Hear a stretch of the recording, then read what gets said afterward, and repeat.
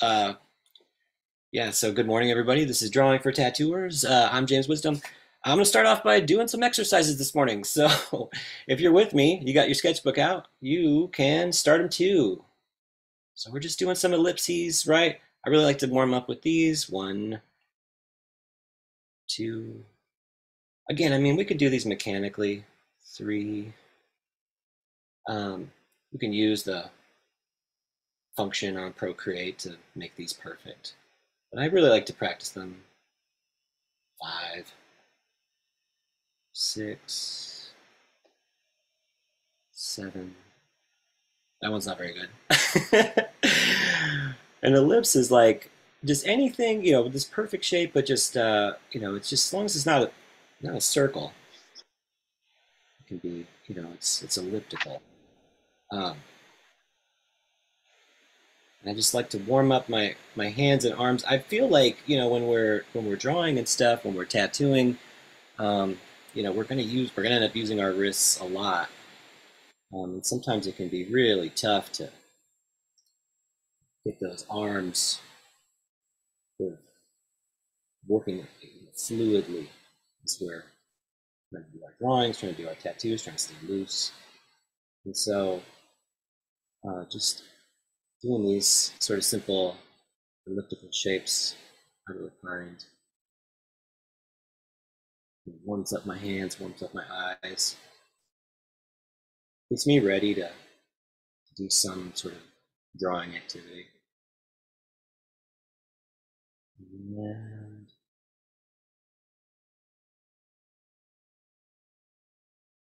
also, it's humbling for me. It's really humbling for me because I end up, you know, like never quite getting it just right. So there's always this little bit of learning that I am sort of encountering. Right. And I'm gonna switch over. I'm gonna use my non-dominant hand to do the last five of them.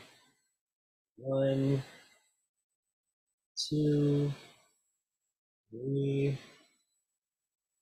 four, and five. Why not? Thanks. Yeah, awesome. Thanks, everybody. This is Drawing for Tattooers on Guy Aitchison's Reinventing the Tattoo Network, where our aim is to inspire, share, ultimately create better art and tattoos together. We beam out nearly every single day. With your help, we've become a quality network of live and on-demand tattoo and art-related content. And so this is the point where I like to share my screen, the reinventing screen. Right. Here it is. Reinventing the Tattoo, the website where you can find free resources, the canon, as well as all sorts of other content. It can be a la carte. So you can choose what it is that you're interested in. You can also find the latest and greatest here at the website, but there's also an app. This app gives you access to the community as well as all of the lessons if you were to enroll in the canon. There's all sorts of free courses as well if you're interested, including the history of electric tattooing by Jay Brown. Very cool. And then all these other courses that you can sort of scroll through and see if you like. Yeah, and it could be really great for a studio as well for all of your compatriots, all of your tattooers. So we've got a Facebook page, we've got Roku channels, right? There's also a podcast you can find on Spotify, Google, Apple, wherever you find your podcasts and stuff. But let's talk about some of the content we have, right? Got a number of weekly staple shows. On Sundays at 1 p.m. Eastern, we have the Skill Building Drawing Group hosted by Jason Leeser. That's followed on Mondays at 9 a.m. Eastern, Drawing for Tattooers with James Wisdom. That's me. That's this show. You made it. On Mondays At 11 a.m. At 11 a.m. Eastern, we have the Tattoo Weekly. That's followed at 9 p.m. on Mondays with the subscribers exclusive drawing group hosted by Sandy McAndrew. On Thursdays, we have the Tattoo Collecting 101 podcast hosted by Vaughn Baker. So again, we have lots and lots of great content for you to enjoy, and so we'd like to take a moment and thank our sponsors, World Tattoo Events. I have some nice things to read here about our sponsors, so let me make sure I get it correct. Yeah. So, World Tattoo Events, the largest, most comprehensive resource for tattoo events worldwide. There are lots of conventions that are rescheduling like crazy, so you can be sure to keep up with what's happening in your area at worldtattooevents.com. Tattoo Now.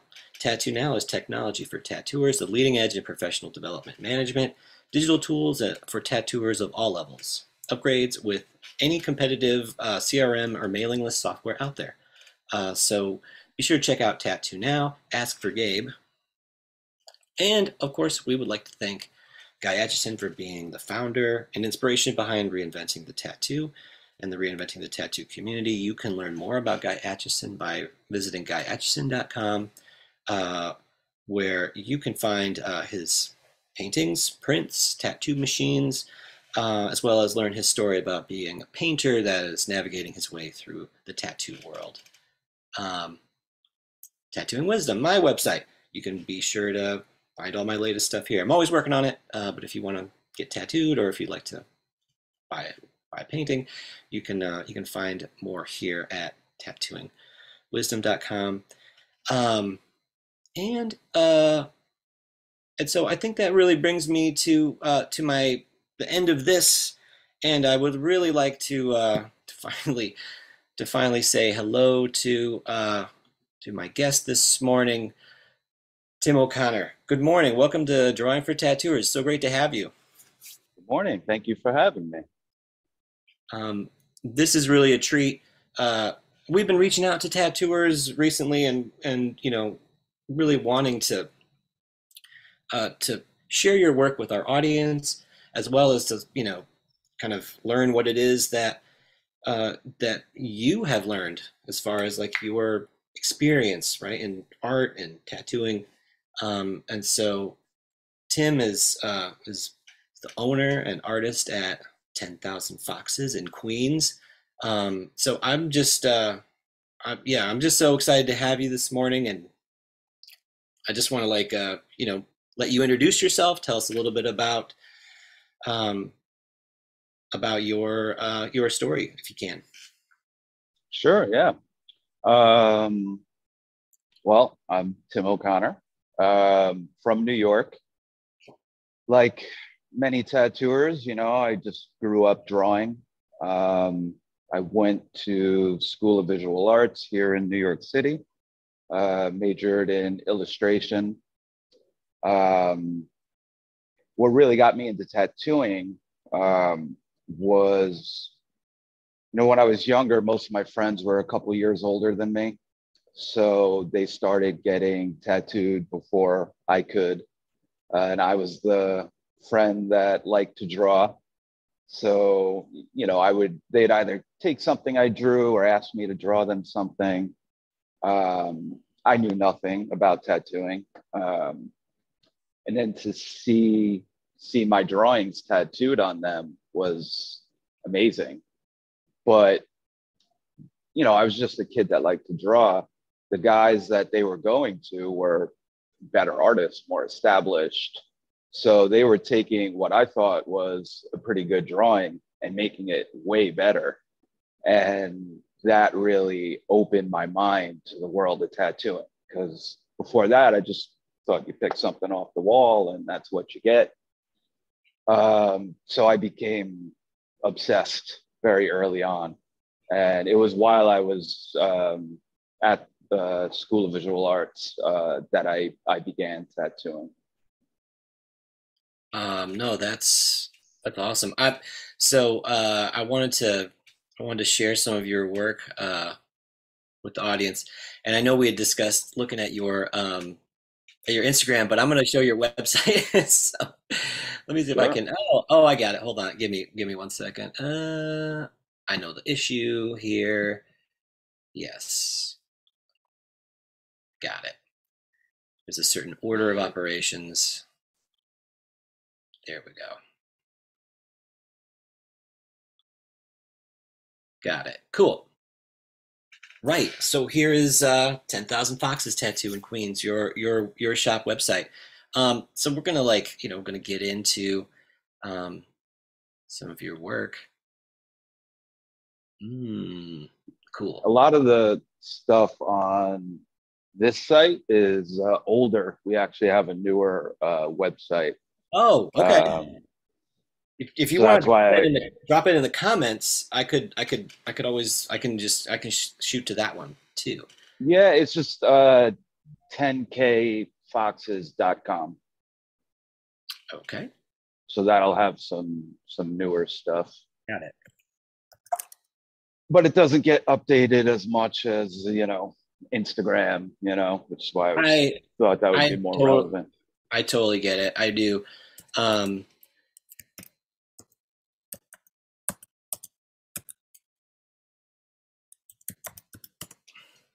hmm, load. Hmm.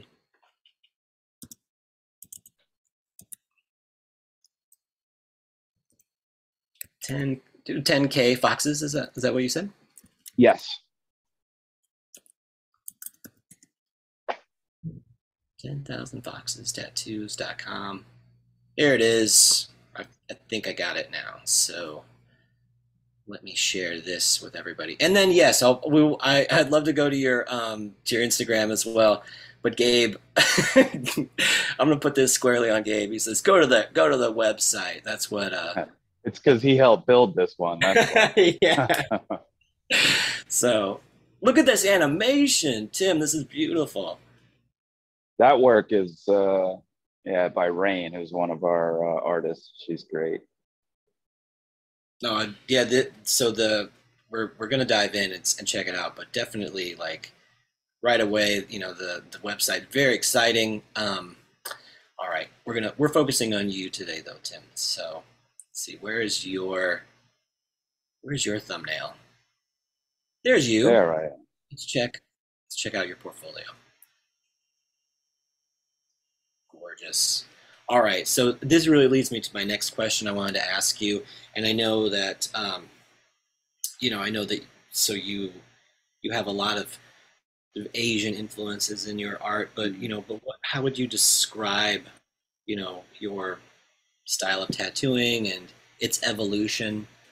And we're just Yeah. gonna scroll through things while you talk about it. So, Yeah, it's, you know, I came up and I'm grateful for it, having to be very versatile.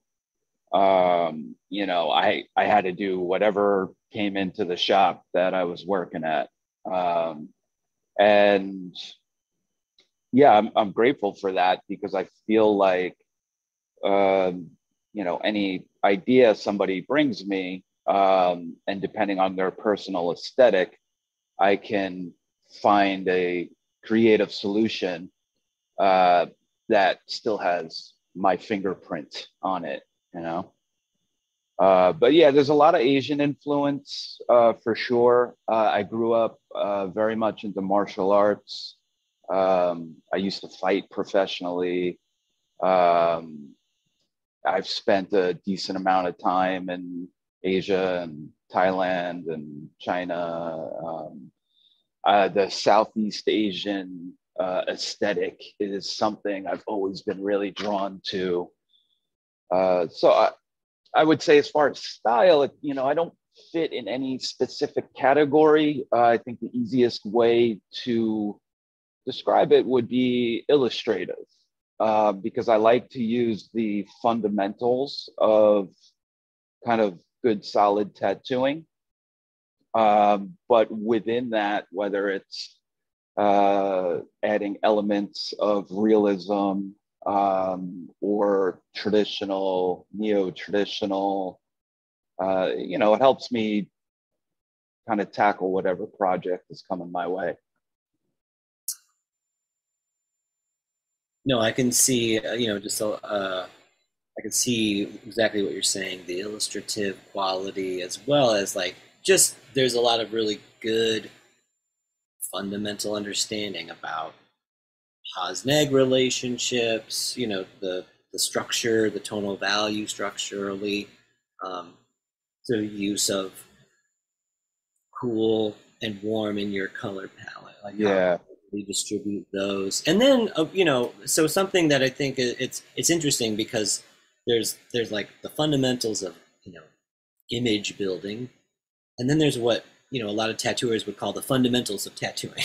And so, yeah, yeah, and they're I think they are analogous in many respects, but there are different concerns, right? With a tattoo, it's a living canvas type situation. It's gonna face all sorts of uh, you know yeah. adversity.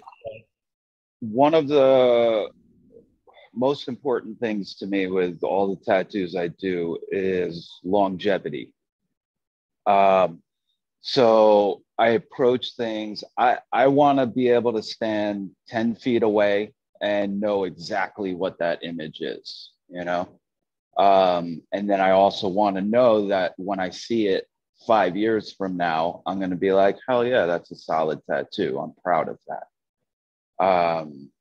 So that whether it's a really large tattoo or a smaller tattoo, it doesn't matter. I think if you have that mindset when you're designing, you're going to do a solid piece, you know. But yeah, how things age, knowing the medium of tattooing, you know, because it is on a human being, it's ink going into the skin, not paint going on a canvas.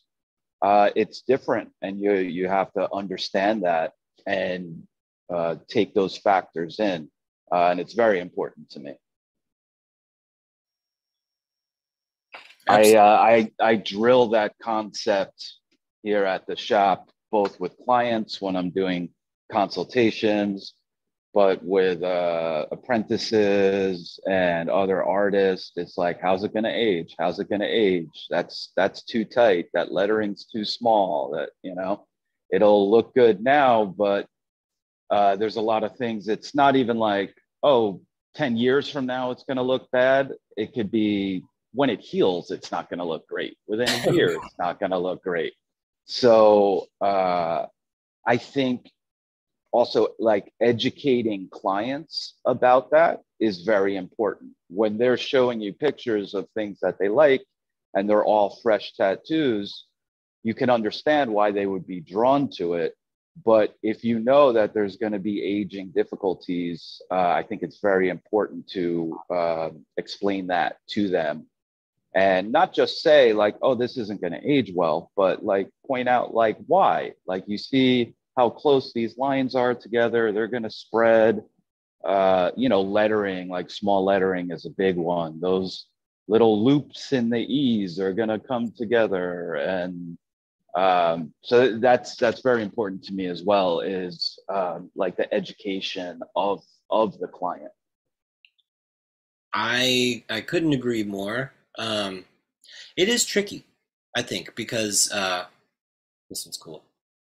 Sorry, I'm Yeah, also mesmerized by the work as well. Just really enjoying, hearing this. We're scrolling, we're scrolling through this so quickly, and here it is. It's like, there's years of work here, and so it's like we want to make sure to give it all due deference. Amazing work. thank But you. back to the piece, right? You were talking about educating the client. I think that's. I would hope that it's appreciated by them. It really is tricky though, because there's a certain, at a certain level, we can't tell them what to do with their body, but of course we can choose what projects that we want to take on. Um, so it is tricky, right? Like, and you you know you probably want to err It, on the side of, like you said, longevity. That's going to be a good policy, um, rather than having, that instant gratification, right? You get that exactly. really small lettering, it looks really nice, but it just it just doesn't hold up as well as we would hope. So Yeah, and to your point, one thing that I've really noticed is even in a consultation or speaking to a client or potential client about a tattoo, and if there's a lot of issues with potential aging in what they want to do, when taking the time to explain, not just the what's, but the whys, like why this will be that way, whether they choose to go forward with the tattoo or not, um, they always express gratitude for the information. And the amount of times that I've heard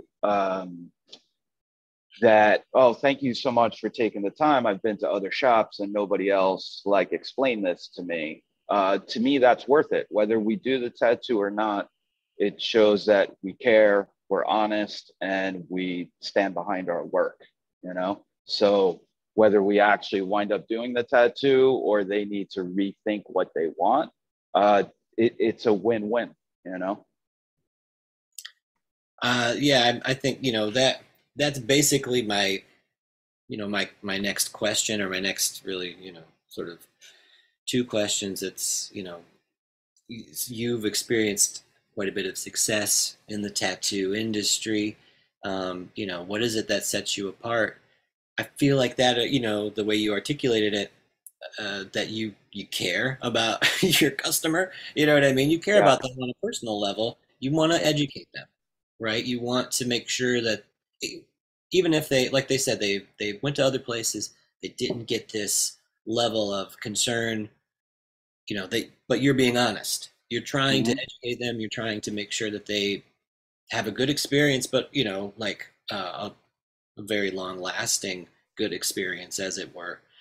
Do you think you could speak to anything else? Like, what is it you think that has been, what is it that's sort of set you apart from your competitors? What is it that sort of set you apart from maybe? Well, yeah, I think so. To two things that I've uh, touched on already, like me personally with my work, um, the versatility. You'll see here, this one is a fresh, and the one on the right is, I think it's 5 years healed. Um, yeah, there you go. Mhm. That's a big thing, is also like transparency, being like, this is what my work looks like, and this is what it looks like 5 years later, not just when it's fresh. There's a level of just, yeah, honesty and transparency there, and that helps me, uh, I think, have a connection very quickly with my clients and build a level of trust. The versatility part also allows me to not just, okay, take their idea and be like, okay, well, this is what I want to do with it. It's like, no, I speak with the person, get a feel for who they are, look at other tattoos they have, get an idea of what their style is. And then it's like, how can I take all of these things and create a unique piece for them that is, also part of me. Um, and being able to do and having experience with doing many different styles, I feel allows me to do that. But it's interesting, when I first started, I came up in a shop where the owner wasn't a tattooer. So it was a bit more business. It was a bit more just do what they want, you know? So I would just do what they want. right? I didn't have a lot of experience. I wasn't overly confident in my own work. I'm still learning about tattooing. I don't really know these things that I know now about how things will age. And so I would speak to somebody, they would tell me what they want. A lot of times when clients tell you what they want, it's 10 different ideas in one piece. And I would mash all of those together. But I learned a lot from that. And so now during a consultation process or speaking to someone about a tattoo, I feel like I've gotten really good at taking the core of their concept and being able to then illustrate that and do away with the things that maybe it's redundant. Maybe they're kind of trying to put a few of the things, few elements in a design that now it's just cluttered and it's not necessary. Like, let's narrow this down. Like, what is this about? What do you want to represent? And then let me take that and run with it.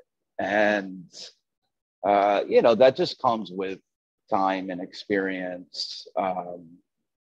But it's definitely been a huge part of my success, learning how to speak with people and, pull out the ideas and what they want to convey. And then, the trust in me to put together a really nice tattoo for them. I think that is that's very sage advice. And but the thing that that I'm really I'm captivated by the image, especially this, let's call it a before and after aging and stuff.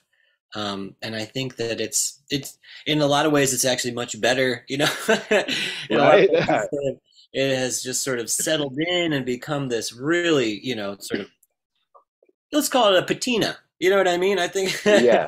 tattoos definitely get a patina, and they sort of, they've been lived in. They have this, this sort of aged quality that can be so wonderful. And so it would, I could see it being actually like a selling point too in another way. Like, yeah, it's going to look badass right away, but give it 5 years. You know what I mean? Yeah. And that's going to help, I think, guide people, because that's really, I think, essentially that's what I'm picking up from, from what you're saying, is that you really want to share your experience and help them to, to not, like, you know just settle for whatever it is that they're, that they their first like intuition. Instead, let's, that might be the thing, right? It might be you put all your, you put every kid's name in it. You know what I mean? Exactly. It Yeah. might be, it might be like everything all at once. But if you can go through a process of design that will really kind of enable you to find the best composition, I think, that's something that is, like you were saying, they're going to really appreciate that. Um, that's certainly what I've found. Um, could I you, think, like, talk about that a bit? I think your design process, these are things that we really love to know more about. yeah, yeah. Well, and I think um, one thing we as tattooers need to remember is, like, this is what we do, and we do it day in and day out, and things that we may think should be common sense or whatever. It, we need to understand that the clients don't know, and why would they know these things unless they're super into tattoos? So taking that time to explain things, like you were saying, with, like, okay, yeah, I want all of my kids and their birth dates and their zodiac sign and the this and the that. It's like, okay, that's a very kind of common mindset. So how can we take that? And one of the things that I speak a lot about to my clients is, how can we represent this visually where it has a really nice aesthetic, and you have this symbolism that's important to you, but it's not being super literal. It's not spelling out to the viewer, this is what it is, and this is why I'm getting it. How can we take some imagery to illustrate that? And then if you choose to explain to somebody that's looking at your tattoos what it is and what it means to you, you can. But if they're just like, hey man, that's a nice tattoo, great. And if you don't feel like telling them that this flower represents your kid, and my son loved his bulldog toy, so that's why I did this. It could just be a cool tattoo, and then it kind of gives you the option to just say thanks, it is a cool tattoo, or to explain it more. And then that opens up this whole world of being more creative. And without explaining those things, they never would have thought that way. But when you do, they're like, oh, wow, yeah, that's a really good idea. I like that, And that's been like a game changer for me, for sure. That's I think that's like really, really insightful. That you don't have to do everything quite so literally. You can actually have a bit of there could be some mystery. Yeah. I think that's so important. And also, just like you were saying, why would our customers or why would our clients know this going in? They need to. You can hip them to it, and I think it's even better if they say, "Oh, I know that already." Perfect.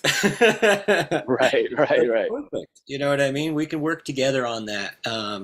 But yeah, you can use the power of symbolism to be able to convey these meanings in an aesthetic way, because that's essentially what it is that we're doing.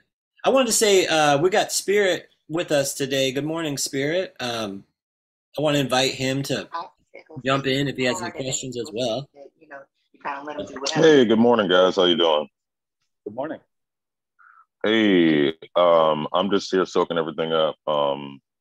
Tim, I really, really love your work. It's illustrative. Yeah, it's illustrative. It's expressive. It's powerful. It's deep. I'd like to know, maybe. I mean, yeah, look at that, my dude. That's like a Medusa Shiva type. You know what I'm saying? And that one is that's a year healed too. I really like to show like healed and aged photos. One thing that I notice a lot of with your pieces is you have a lot of emotion in your pieces. Like if there's a human face in it, the human face is, or if there is a face in it, the face is normally expressive in some way. Or if there's a dragon, it's snarling, or you know what I mean? Is that something that you are consciously making a decision to do? That's a great question. I am, and I think that's very kind of apropos for this, because that comes from drawing. That comes from grabbing a pencil and drawing. Whereas when, the iPad is an amazing tool, but we lose that human touch when using it too much. So when you're just grabbing reference and, taking different pieces from different things and putting it together, it's going to be a little bit more static. So the majority of my work, I freehand. I just draw it right on with Sharpies. And I feel like, and it's nice to hear that you picked up on that, I feel like that lends itself to a much more expressive energy in the tattoo. And that's a huge reason why I do it. Excuse me. I have people ask me like why I freehand so much stuff. And that's a huge part of it. Beyond being able to fit it to the client's body like perfectly. I'm able to put my energy in that moment into that piece. So it's nice to know that it shows. So thank you for saying that. Absolutely. Yeah, absolutely. That was, and that's definitely something I'm interested in kind of applying to my pieces. And you're absolutely right. When you do use these different elements, like if you take different references and just Photoshop them together, essentially they are static. You know, they don't have like, they have different light sources. They kind of don't look like they go together. How long? Right. Because I mean, you know, I mean, I just really, really desire, because I started like you. Whereas in the beginning, I worked in a shop that was not owned by an artist, and we just did whatever people wanted, and we did what people wanted. And finding a style was unheard of. It was like my style is whatever the client wants. And then tattooing changed, and now there's you do the type of style you want, that's where the money's at.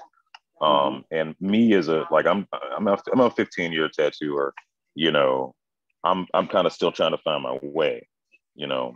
And one of the ways I'm trying to do that is just like you said, just kind of drawing all the time. Like when you draw, like what kinds of things do you draw, and how do you come to the the level of artistry that you are at? So being loose, I feel like has been the most helpful for me, and just sketching. When I was more in that same world where it was like I'm just doing whatever the shop needs me to do.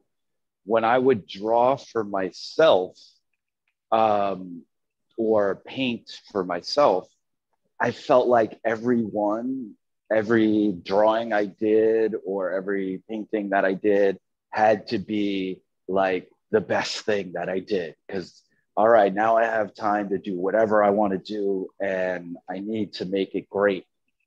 And it took some of the love away from it. It was almost like stressful. So once I just would be like, I'm just going to draw, I'm just going to sketch, I'm just going to be loose, I'm going to think about flow, I'm not going to think about detail.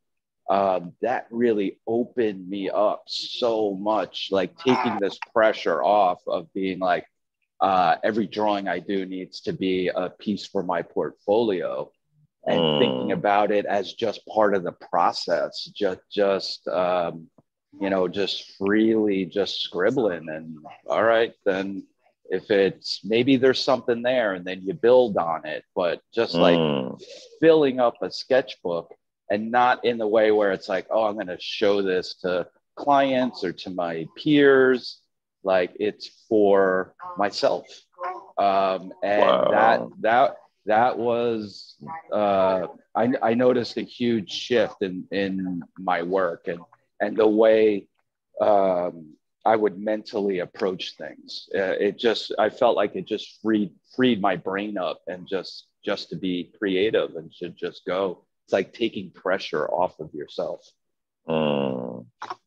If that makes sense. Yeah, absolutely. Yeah, I very had much a so. question I wanted to ask you, because we've been sort of sharing some of our shop experiences and stuff. So you came up from tattooer to owner. Now you're the boss. Yeah. What are the differences? What are the challenges? Like, what is it? What's the big takeaway that you have? It feels like to me like you're not like once you're an owner, you're not just a tattooer anymore. You are, you're different. I mean, you may do, you have to do tattoos and stuff, of course, or Yeah. you could do tattoos if you wanted, let's say, but you've got a whole other series of concerns. But I would just, I'd love for you to talk about it. Yeah, it's definitely different. And I tattoo more than anybody else in my shop, so I do all of that while being the owner. There's a whole nother level of responsibility on multiple fronts. um, now you're managing people. Artists a lot of times have a hard enough time managing themselves, um, and I really, really care. I care about tattooing. I care about the quality of tattoos. I care that the artists come in and have a place where they feel supported, that they want to be here, that they feel like that the owners are like, they want to help them be the best version of themselves. And then on top of that, you have the clients. So making sure the clients feel like, there's good customer service, that they're heard, that they're taken care of. So it's a lot. I mean, it's a job within itself for sure. And I put in, way more hours than I ever have. But I'm really fortunate, man. I absolutely love tattooing, in all aspects of it. The business, the culture, the art. I'm still constantly inspired by all the amazing work that comes out. So just me as an artist, I'm constantly trying to keep pushing my work to the next level. And I want to have a space where other artists feel that same way. They know that the person that owns it is in there and loves it. And I really think that energy, when clients come in, they feel it, and one of the beautiful things is a lot of clients have expressed to myself and other people that work here that they love seeing the dynamic between us, the artists in here, that we're shooting ideas off of each other. Hey, what do you think about this? Does it bother you the way it sits there? Should I do this? And we have a great rapport with each other. And all of that together is what creates the shop. And that's exactly what I wanted, I think that's it probably it's not all the time that you get that mix, right? That you get that sort of balance between, like being able to be like successful in your business, being able to be productive, right? Because everybody could be having a good time at the shop, right? Yeah. Yeah. Like I don't know about you, I've definitely been in shops like that where everybody's we're having a good time. You know what I mean? We don't always get all the work done, so on and so forth. And then sometimes when it's just really like, everybody keeps themselves and you just put your head down and work. But having balance between, your work and your life, I think everybody benefits, right? Your clients benefit, you personally benefit, the shop, it flourishes in certain respects. And so I think it's something we should all strive for. And I think, yeah. It's not an easy thing to achieve. I've worked at a lot of shops. I've guest spotted all over the world. So I would take these little nuggets from different places, especially when I was traveling and doing a lot of guest spots and stuff, and be like, oh man, what do I really dig about this place? Or what do I feel like this place is lacking or whatever? And, all that experience when opening my own shop, I kind of took it all and put it into here. And it's one of those things where I feel like if you're genuine and you are true to yourself and you put out good energy, it comes back. And it's proven to be true. The resident artists here are all phenomenal, both artists and people. We all really enjoy each other. And all the guest artists that come through, it's the same. It seems like and they all come back, because they really love the environment that we've all created, not just, myself. I'm just part of it, That's amazing. Do you feel like you've made it artistically? Do you feel like you're there? No, I don't think I'll ever feel that way. You know, we're all our own worst critics, you know. So I mean, I'm really happy with the evolution of my work, but I'm not complacent by any means. You know, I get really, really excited by the tattoos that I'm doing, upcoming projects that I have, I'm constantly thinking, how can I do things differently? You know, how can I make this better? Especially, you know, I do a lot of work that has recurring themes with especially the more Asian style things. So I don't want to look at 5 pictures of recent snakes that I've done and be like, oh, they all kind of look the same, you know? So it's constantly like, how can I change it? How can I make the gesture different, or the details, or the way I color things? So I feel like I still have tons of room to grow. That is that's just something I was just Awesome. talking about that with another tattooer this weekend. You know, like if you don't if you don't hate the work you did, you know, 6 months ago, right? You're not pushing yourself. But of course, we have to be excited about our work. We've got to put it out there. We've got to, you know, we've got to stay positive and stuff. So there's this balance that you have to strike where you have to keep pushing yourself, have to feel like, you know, this drive to get better, this drive to improve, but also, you want to take some pride in your work. You want to be excited about it, especially for your customers and your clients. I really think they feel that. You know what I mean? That's a big part of the the experience and stuff. Yeah, for sure. It's easier to do if you put in the work. You know what I mean? If you really are, you've really done, you know, your due diligence, as it were, right? You've done the research, or you've done the practice that's going to help you achieve, their desired effect. Uh, You know, I was talking earlier about how I do a lot of freehand work, and I intentionally put a lot of it on my Instagram, like the drawings, whether it's a time lapse or whatever. One, like I totally understand a lot of my freehand, the drawings. It's like I know what's going on, but I can understand how somebody else would look at it and be like, "What the hell is that?" You know.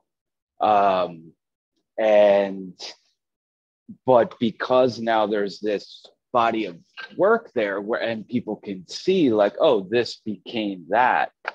um it's also put this level of trust in my clients where they look forward to, if I don't, if I use a stencil, they're like, oh, you're not going to freehand it. You know, they almost want it. And the beautiful thing about that, though, is the process of drawing on people, getting their energy, putting it in back into the Tony piece, Stark. Oh my God. and then creating, creating a unique, one of a kind tattoo for them. Now that's what people come to me for. So that's been very helpful for me, you know, is showing that process, you know. How long have you been So now tattooing? 20 years. Okay, nice, nice. You're a 20-year guy. Cool, cool. That's Mhm. awesome. Look at that tribal though. That was from 20 years ago, probably, right? Right. Yeah. And that's a healed picture too. So especially with cover ups, I do a lot of cover ups. I think it's really important to show how they've, you know, settled in and everything, you know. This is How do you something that feel Guy about Atchison has talked about too, and I think he's really like he sort of put it into perspective, that a lot of times you're not just gonna somebody's not just gonna give you their body for a suit, like like not right away, right? But instead, as you're meeting people, you're developing your client base, they're gonna come with work that needs to some revision or some cover up, and it's like this is a great avenue for you if you can handle it, right? You just might get another big commission from them to do Mhm. like do their, you fix up their cover up. They maybe do your sleeve or maybe even a back piece or something like that. Because again, if they want it covered up, there's some problem with it. Something has changed or something has gone wrong, um, and giving them like a new chance, I think um, I think is a beautiful part of what it is we do. So I love these. I love these cover ups. Oh, here's another fresh and healed. Love this. Yeah. Yeah. There's a bunch in there. Awesome. So yeah, 3 years. Yeah, I think it's yeah, important to show. So so this was a question that I got, um, that I just found it really interesting. So this is like my last question that I had for you today, Tim. And I want to thank you again for all of your candor. It's been, really it's been insightful. It's been wonderful getting a chance to see your work. But what about ego death? What are your thoughts Hmm. on Great question. ego death? Yeah, it's not my question. I just, I got it. Actually, from Mickey Schlick. We had him on last week, and it was a question that he asked me, um, in another instance. But I love this question. I'd love to hear your thoughts on it. Yeah. Well, it's interesting because I mean that can be thought about a lot of different ways, right? Philosophically, spiritually. Um, I think you can do kind of a esoteric deep dive on that for sure. Um, I would, I think for these purposes, I would simplify it in more of the colloquial sense of ego rather than the I don't know, no sense of like personal identity, but how about how ego gets in our way as tattooers? And so, from my personal experience, I can 100% relate to it because when I was a younger up and coming tattooer, and things weren't shared as freely as they are now. And if you bumped into another tattooer, it wouldn't be like, oh, cool, like what machines do you use or whatever. It would almost be like standoffish. So, in that sense, ego prevented personal growth. Um, and one of the things that I love about tattooing now is how we don't look at each other, in general as competition. We look at each other as fellow Mm. artists, and people Yeah. love to share. Um, and I, if I didn't have, if I had that mindset earlier, I would have grown much faster. But because of me coming up in a shop where the artistic aspect wasn't really supported, um, and so then when I would have these opportunities to meet other artists who were maybe further along than I was, or artists who I admired, I wouldn't have allow myself to have a sense of vulnerability, to like pick their brains or ask questions. And all that did is prevent my own personal growth as an artist, you know?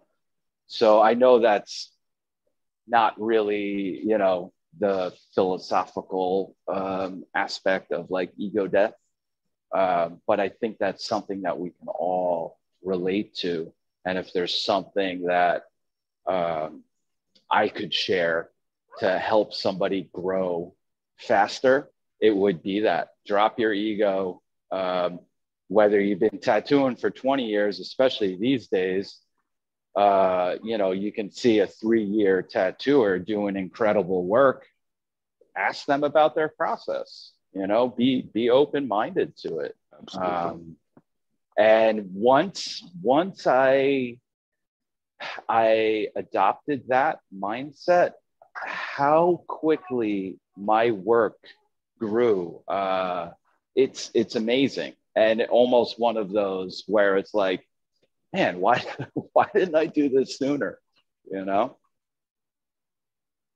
that was a perfect answer, actually. How did you do it? Just what we needed. Yeah, good question. Yeah, I think that's great. Yeah. So well, because me, I guess I asked because okay. I just wanted to kind of clarify, like I think you're right. Like it's like, there are tattoo artists that have been tattooing for 20 years, and then there's people that have been tattooing for 3 years, and it's just like, how are you doing this?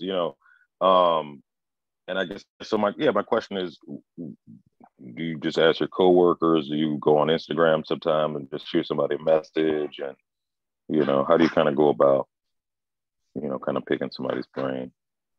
Sure. Well, so early on, the way it started was getting out of my comfort zone. So I was, I don't want to necessarily say a big fish in a small pond, but that's probably the easiest way just to say it. I had my clients, I was making money, I was doing my thing, but I was not growing. I wasn't surrounded by other growth mindset people. So I got out of my comfort zone. I started traveling more. I started doing guest spots. I started not having a fear of rejection, not asking somebody, hey, can I come do a guest spot? And being worried that they would be like, nah, you're not good enough. I would shoot my shot. And if it didn't work out, it didn't work out. You just keep going. So getting over that fear of rejection was a huge part of it. And then I think just being comfortable with yourself. I've always been a very spiritual person.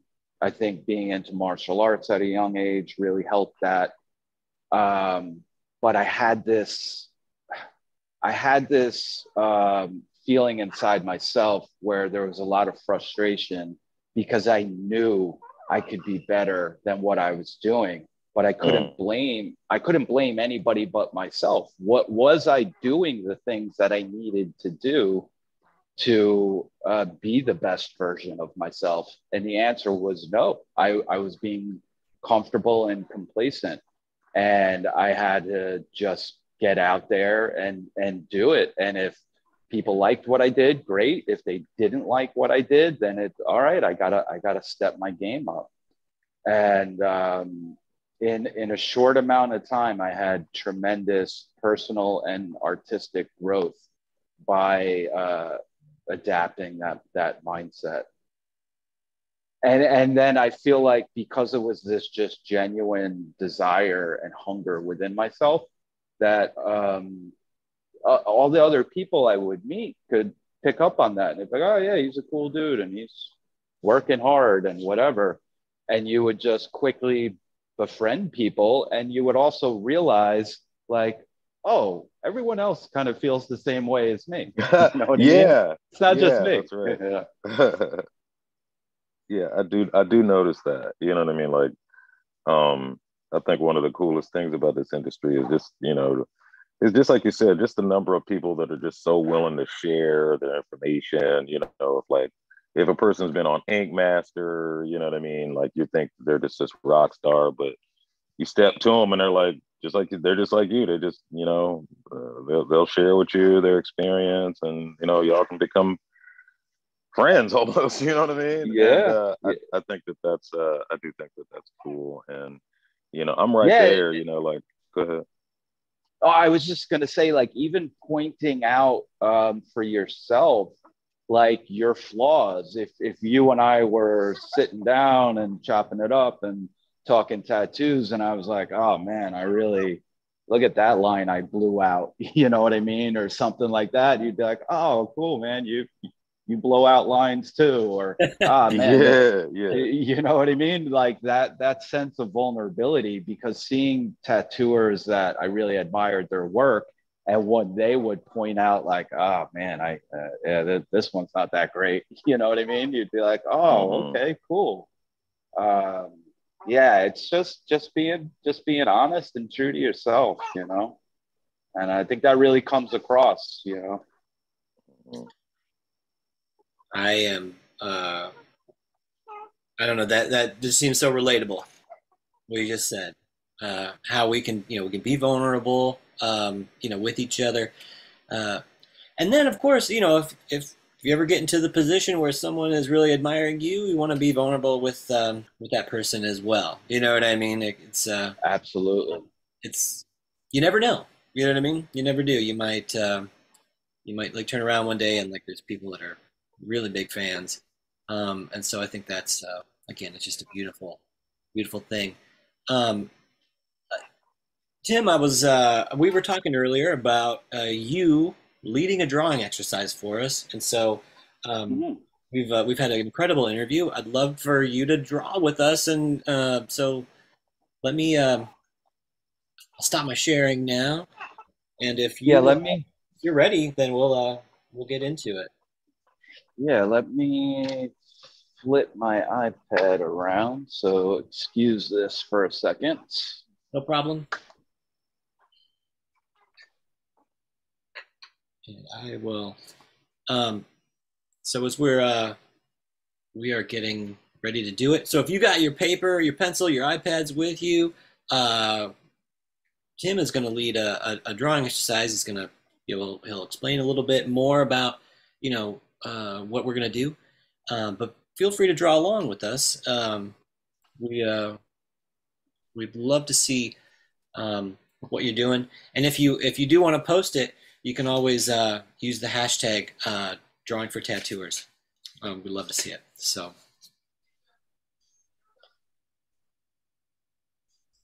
Right.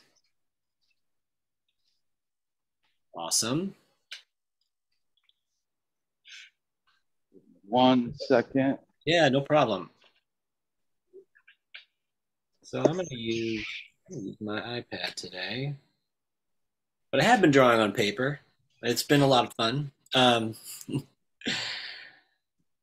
Tim's I point earlier, can't. I do think that it's just one of those things you can just get too sort of stuck, right? You get stuck in a rut. You're always using your digital means.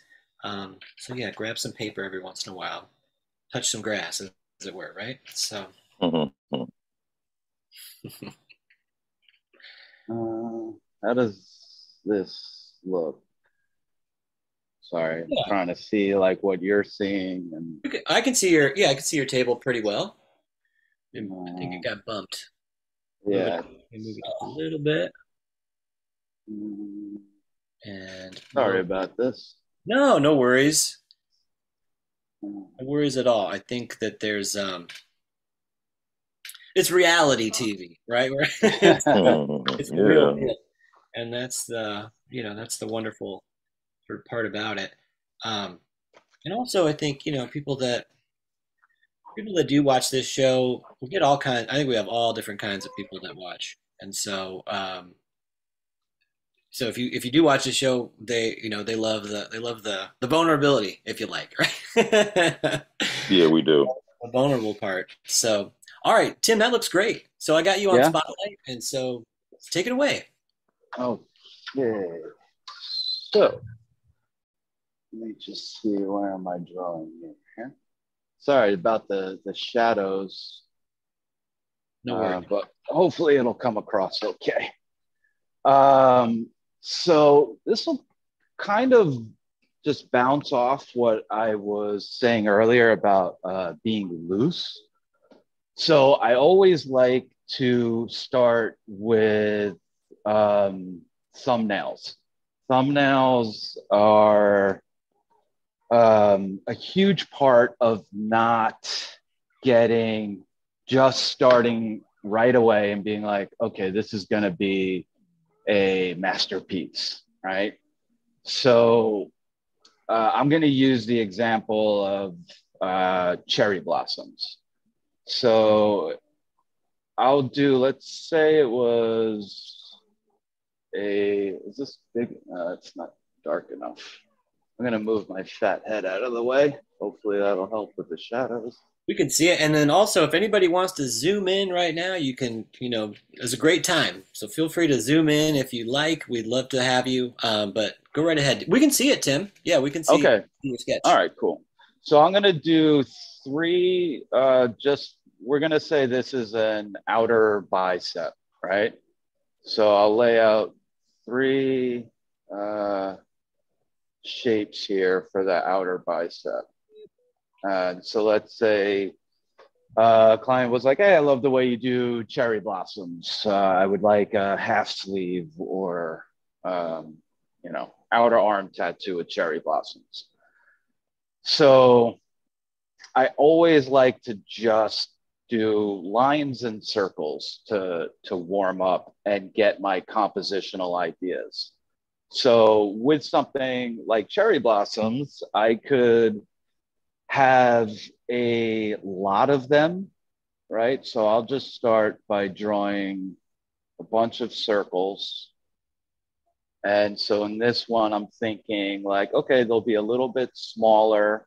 My general shape, let's say this is a left arm. So the elbow would be here, the ditch of the arm would be here. I want this general flow kind of coming this way. So my first thumbnail, I'm going to think about it as like a larger cluster of smaller cherry blossoms. So I'll just start with a whole bunch of circles, thinking about the composition, how it will flow down, some overlapping circles. One of the things we want to try to avoid, like you want a randomness, but you want it to be an organic randomness, right? So just do a bunch of circles, some smaller ones here.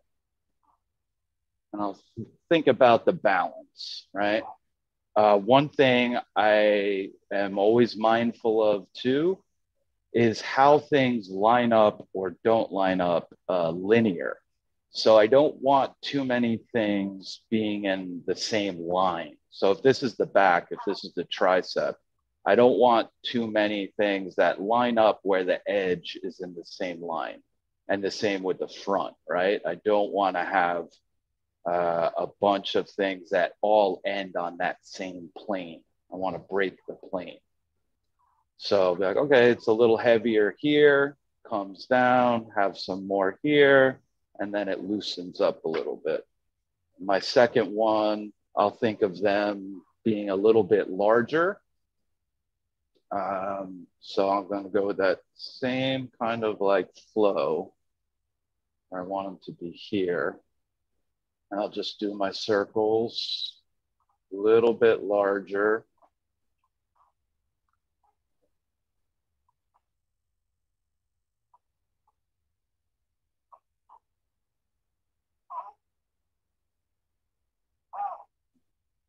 These ones breathe a little bit. I'll think, all right, I need some overlapping in here. That kind of generally has a nice flow to it. And then on this third one, I'll think about them being larger. If I want to do bolder lines and more detail within the individual petals and the flowers themselves. So I'll think about like nice larger one here, couple small little buds. Got this general shape going here. A circle here. Want them to flow down this way.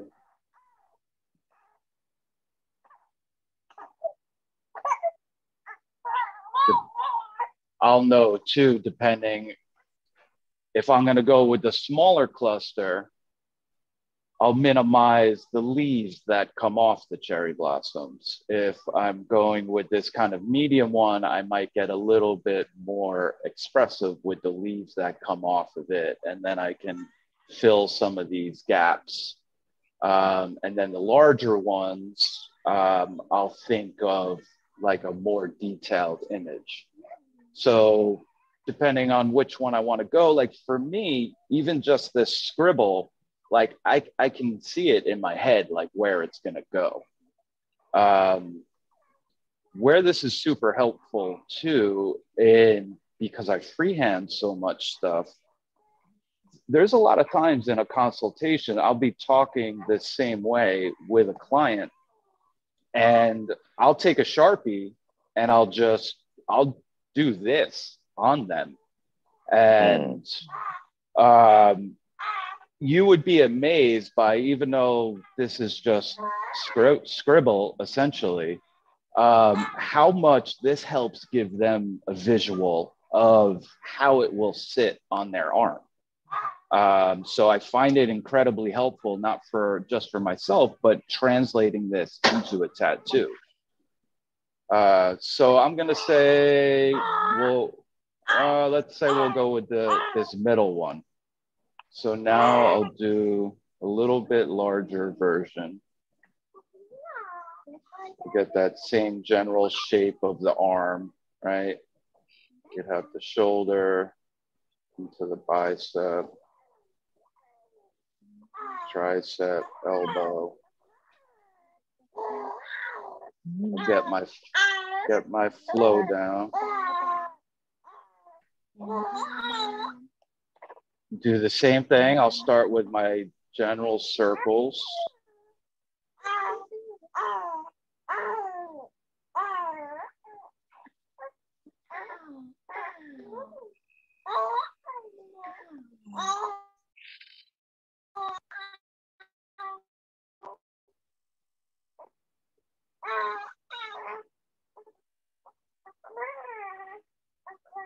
Jared, is that you crying back there? I can't. No, that's my newborn. Oh, She's man. just cooing with mom. So cute. Yeah. How old? She's 2 months. Congratulations. Yeah, that's awesome. Thank you. So even from here, then I can see without any background, I can get a general idea of like, okay, do I like this flow? There's already some things that I see are issues, right? I have 1, 2, and 1, 2 next to each other. That's kind of repetitive. I like to think even before I start drawing further, this is where in those instances, I'm like, okay, like this seems a little stiff right here. So how do I move that around? What kind of space do I want in between them? Do I want overlapping, or am I going to be doing stronger line work? If I'm going to be doing strong line work, I don't want a ton of clusters because that really won't age very well if there's too many lines within there. So I'll loosen this up a little bit. Again, I'm thinking about the planes, right? Breaking planes. So I'll have this over here will be the furthest one towards the front of the bicep. We need something over here, but to have this overall kind of S-shaped flow, I'll keep this part kind of loose with some soft background shading. But I think I'll add one here. And maybe a little petal by itself there. Maybe we would have one more here. think about things linear as well. So if I had this one here, if this was a little bit lower and it was here, I don't want these to be sitting on the same plane. I don't want this one up here to be sitting on the same plane as that. Just like I don't want this here to be lined up directly with this here. It's little things like that that can really flatten an image. So think about breaking planes.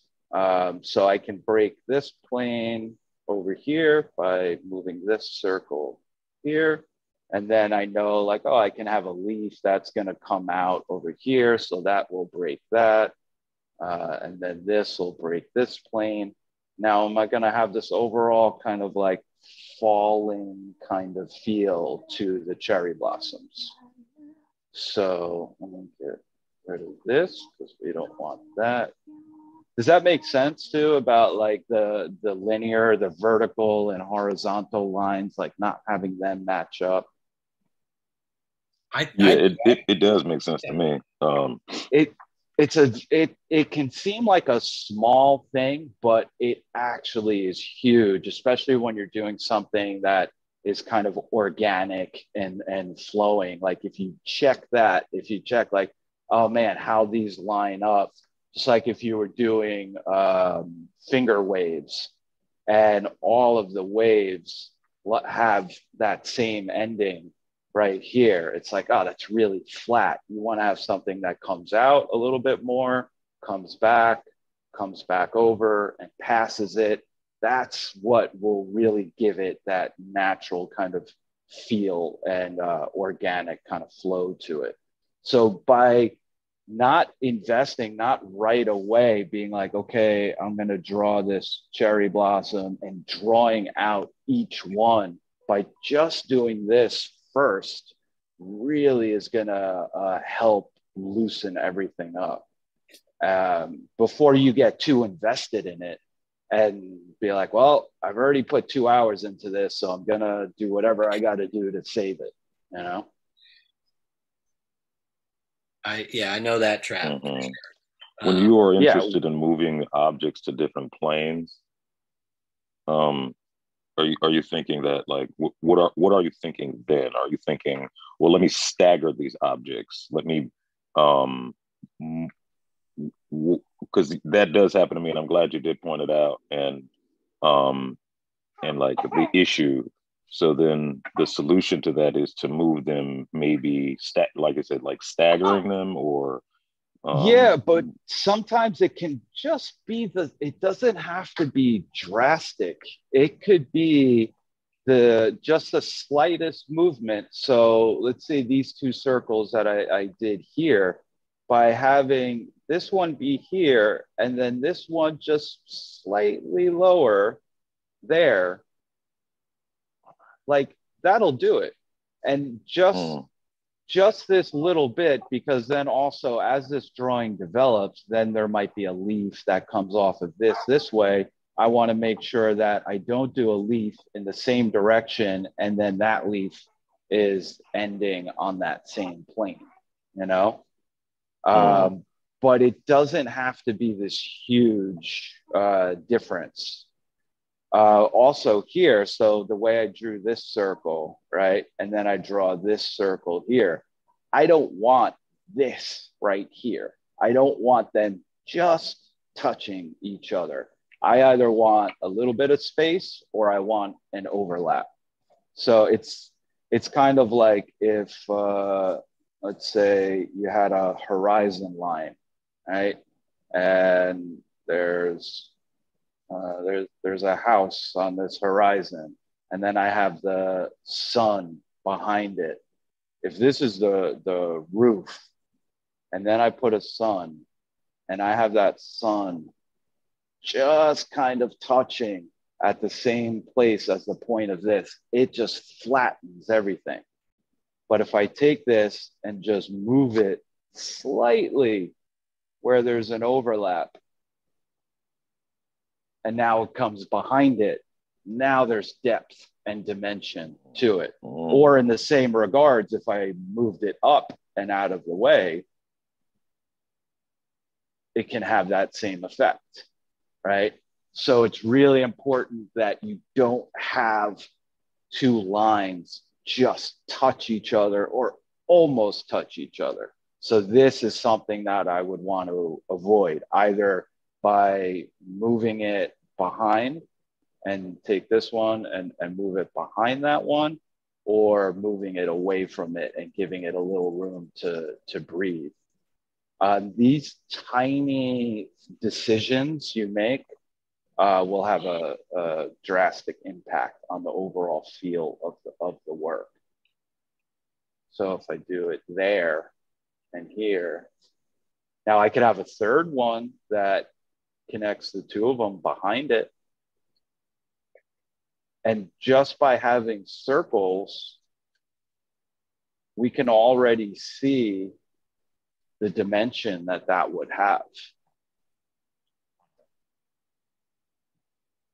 Yeah, I really loved what you were just talking about as far as, you know, the relationship, the shape language, right? All these shapes are sort of like they're relating to one another in certain respect, and if there's all these perfect alignments, it becomes so stiff, so static. But you just moved the sun over just a little tiny bit, and it just made it more dynamic. And that's what I'm seeing in your thumbnail sketch here. There's just a lot of Yeah, dynamic movement, almost like, you know, as we would look at it and we'd see it in nature, our eyes would just sort of be moving throughout, like, you know, all these cherry blossoms sitting on the branches and stuff. So it just is exciting. It's more exciting this way, I think. it is. And there's something like just fun and loose about, like, I know what I want the end goal here to be, but I'm not married to anything. I'm just exploring, and I'm just seeing, and I can make these little decisions before I invest too much time. And does this have the energy that I want it to have? So now, after changing this, be like, let's say I'm like, okay, no, I dig that, I know what I'll do, and now I look down to this, I'm like, well, this is almost the same as that, so I can't have that, you know. So then I would have to change these around, keeping in mind this overall flow that I want here. Beautiful thing with something like a cherry blossom is also like, you're like, oh, this space here, but that's, I don't want to put a whole nother thing here. It's like, okay, well, you can just put like a drifting, like a petal by itself. But this is the kind of thing, after I have the core of the layout done, then that's where you're like, okay, it needs a little something here. Where am I going to put that? But at this stage now, I'd be like, okay, this is cool for the shoulder. It'll sit on the back of the shoulder, which will help the movement come down towards the front. But now I got to do something with this, because this shape, one, there's 1, 2, 3, 1, 2, 3. I don't want that. So am I going to add another one or change the position? One thing I've learned, I go to figure drawing classes where drawing and painting from live models. And that has been an asset for sure, because it is working your creative mind in a different way. But one of the things that the guy who runs the class, points out a lot is, let me grab a quick example. Hold on. So this is one, right? We will naturally do things. Sorry. Yeah, very nice. We'll naturally do things where it's like, okay, well, the chin looks like this, but there's not a lot in life that is completely vertical or completely horizontal. but our brains want to go that way. So I might draw the neck and be like, well, a neck comes straight and then a jaw comes out and then the chin goes up, you know? And it's like, but look at it. Is this straight? No, it's not straight. It's on an angle. Like you gotta take your, you know, subconscious mind that is like, you know, trying to tell you these things and be like, that's not how it really looks. So even though I don't tattoo like this, going through these exercises and realizing things like that, how things actually exist in life and nature, by being able to have that understanding, allows you to, you know, when you want to stylize things, make it your own, however you're going to do that, has been a tremendous help, you know. So here's another one. There are so many things in this process of building it up. You know, you don't just go straight in and draw it out and it's looking like that. You know, you realize like, oh no, I made this part of the torso was like very vertical, but his lats have this angle to them. So when I go back to things like this, I take those lessons and bring it here and realize like, yeah, there's these very linear things that we naturally want to do that don't really exist. So even if I'm taking it, I'm stylizing it, I'm like, oh, I'm making it my own, it's a neo-traditional or whatever it may be. When you have that understanding of how things work in reality, that is what really helps it make it believable when you tweak it, twist it, turn it, and do your thing with it, you know? So from here, let's just say,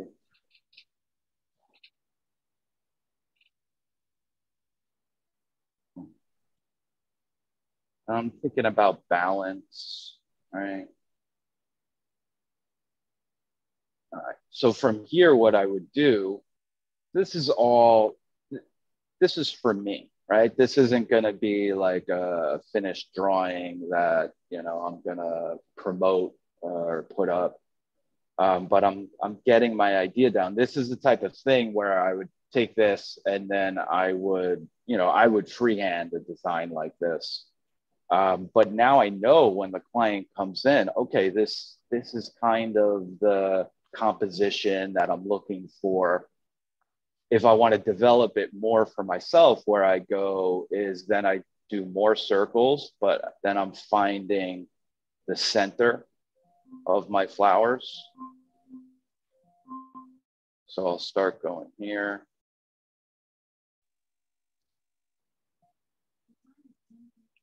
Is finding the center of them, even if I want them to be off-centered. There's so many different ways that you can draw and tattoo cherry blossoms. If I want the petals folding up or folding down, but this really helps then develop that overall flow. So here, if I'm doing it like this, I'm like, okay, but everything is facing forward. I don't necessarily want that. So let me move my centers on a few of them a little bit. So when I do that, if it's facing forward, I'll have my center be a circle. If I want to angle it, I make it more of an oval or an ellipses.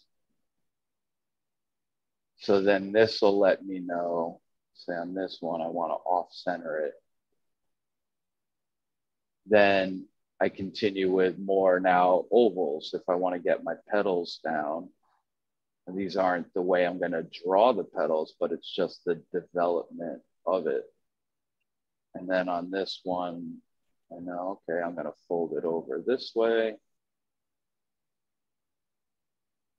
And then I'll just keep building from here. What I'll do when I get to a certain point, when this gets super messy, is either take in a blue pencil or a regular graphite pencil to tighten it up.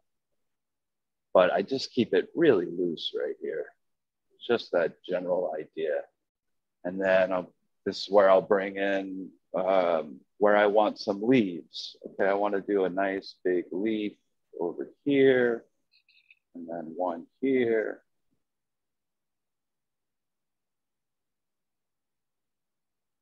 This will just be a petal by itself.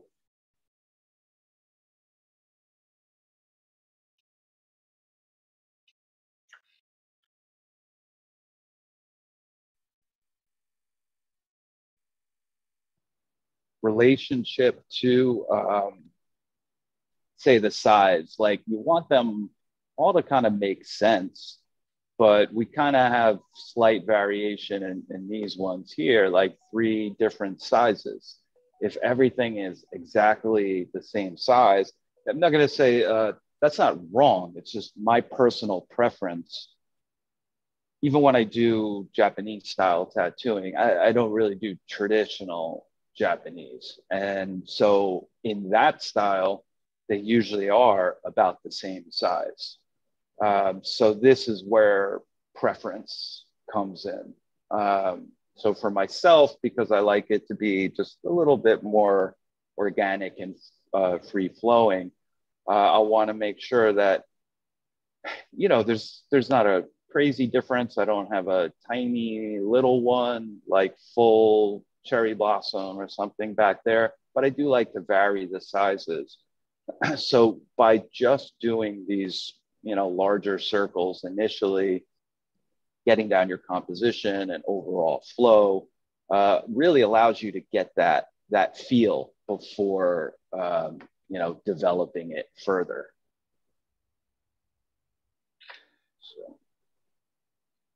So something that like it just sort of it occurs to me, and I know that I really believe in this looseness and you know keeping it like you're composing right now. You're really making like you were talking about the relationships and stuff, but you have to have a certain sort of confidence in the process.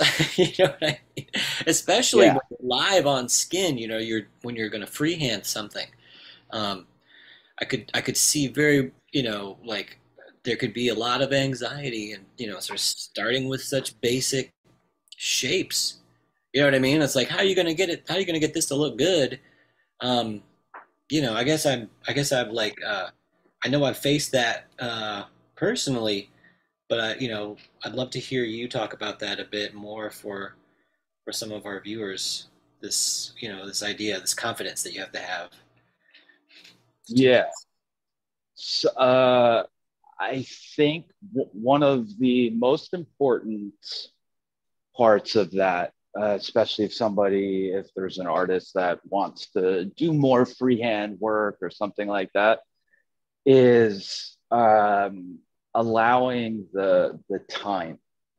So this could be, you know, tricky depending on what your shop situation is like. You know, do you have an owner that doesn't mind if you draw on somebody for a couple of hours before you start tattooing and you don't charge them for that time or something like that?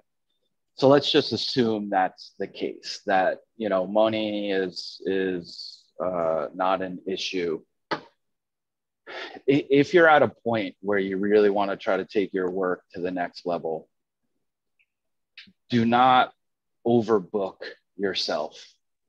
Even if you know, if I know that this tattoo, I will spend 4 hours on that session. Let's say I'm not going to finish a tattoo in that, but it's a multi-session piece. I'll book the person for the whole day because I want to be able to have time. If I want to draw on them and wipe it off, if I want to go through, I'll take a very light marker. If I'm not sure, if I want to get their feedback, which of these 3 we're going to go with, take that time to see what their kind of personal aesthetic is. I'll take like a yellow Sharpie and I'll go through these kind of thumbnails with them. And then, you know, we're talking and feeling it out. And then let's say we were going with this one, start developing this, not feeling like you have the pressure, like, oh man, I got a client coming in at 5 o'clock and it's 3 o'clock right now and I'm still drawing. That's key. You're just, it allows you to be relaxed and have that time with your client. And the end goal for both you and them is the best tattoo you could possibly do. And that's how you have to approach it, rather than like, oh man, I only wound up, charging them for 3 hours of work, but it was the whole day. It's like, okay, well, is what you did the best that you could have done that day? Because hopefully the answer is yes, and when you're really trying to take your work to the next level, I think that's where, listen, we all have bills we got to pay and things like that.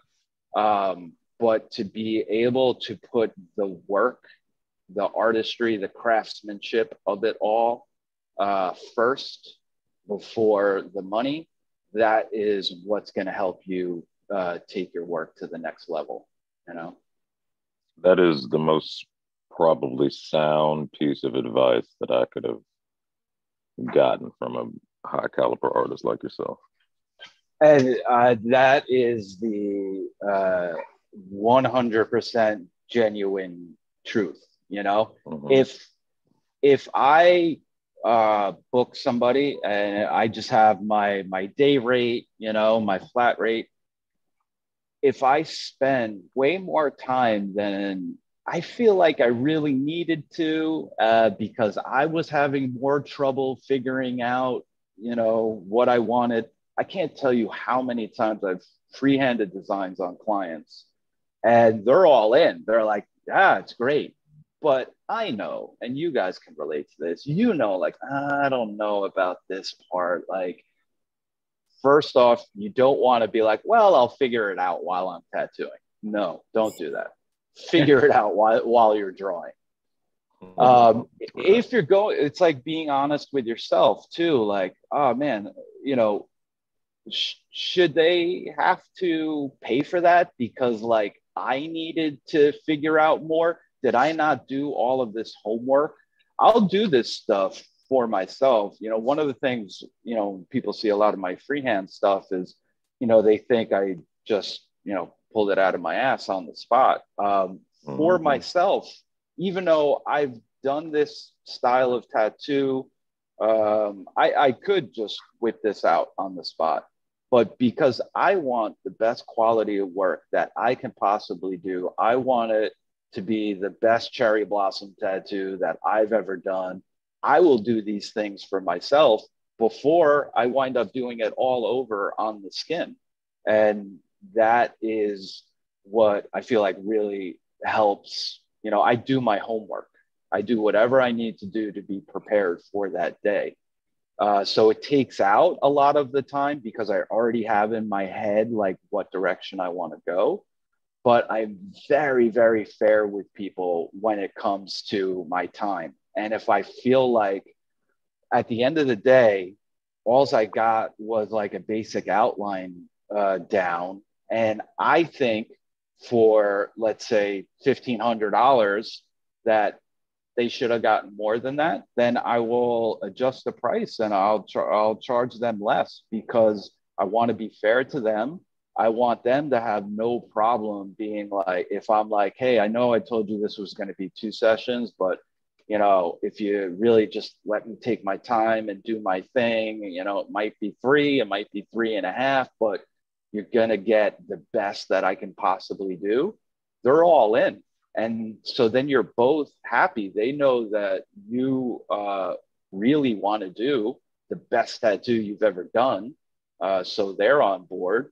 And then you as an artist are like, you feel like you're in a place where you can do whatever you need to do. You can take as much time as you need to take so that it can be the best that it can be.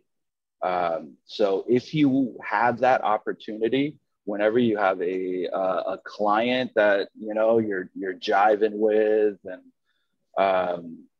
you know, you feel like will afford you that time, take advantage of it whenever you can, even if it's like, do not let the money dictate, you know, how good the tattoo will be. And I promise you, you will elevate your work.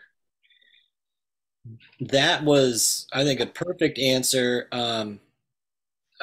To just as far as like trying to build this confidence so that way you can again take your art, take your tattooing to the next level. You have to do some practice. You have to do your homework. And so I think that's like this is a perfect note. I think to wrap up the show. Um, Tim O'Connor, I just want to thank you again so much I'm gonna for your time and for for sharing all your work and your insights with us. I Um, hope it was helpful. oh, it was incredibly helpful, and and a lot of fun too. I was drawn along with you. I hope that you all out there were drawing along as well. And then play this back. I think you're gonna get something different from it as you every time that you view it. You know what I mean? Because this really was a masterclass, I think, in just sort of like not only design but just sort of a general approach to your practice as a Yeah. tattoo artist. So again, I just really want to thank you. And so Yeah. if anybody wanted to say, do a guest spot at 10,000 Foxes, how could they do that? Is that something that you're open to having guest artists? Oh yeah, we have guests all the time, and we love it. You know, so they can. My Instagram is TOC_tattoo. They can hit me up directly, or the shop, 10kfoxes.com. Just contact the shop directly. But we always have love having new blood come through. What skill set are you looking for? If you're looking for super hungry, decent skill set, or like, you know, I want to be one of those elite tattoo artists, you know what I mean? And just like you said, the traveling around and going to other shops is one of those things. Like, let's say I did want to go to a shop like with your caliber. What is something that I would need to do, like to have in my portfolio, or just to have a really good portfolio, or like, what should I? Yeah, yeah, that's a great question, because it varies. I, as an artist, like, I know like how much you just want that opportunity, you know. Um, as the owner of the shop, when having guest artists, the tricky part can be like, okay, do I want to bring this person in, and am I going to be, let's say they're at a level where they're still learning. One, I need to make sure that whatever tattoos you do while you're here are good, clean, solid tattoos, because that's the reputation of the shop, right? Whereas, am I taking work away from my resident artists, that, or like my apprentices or things like that, to give it to somebody else? Then that's kind of unfair to them.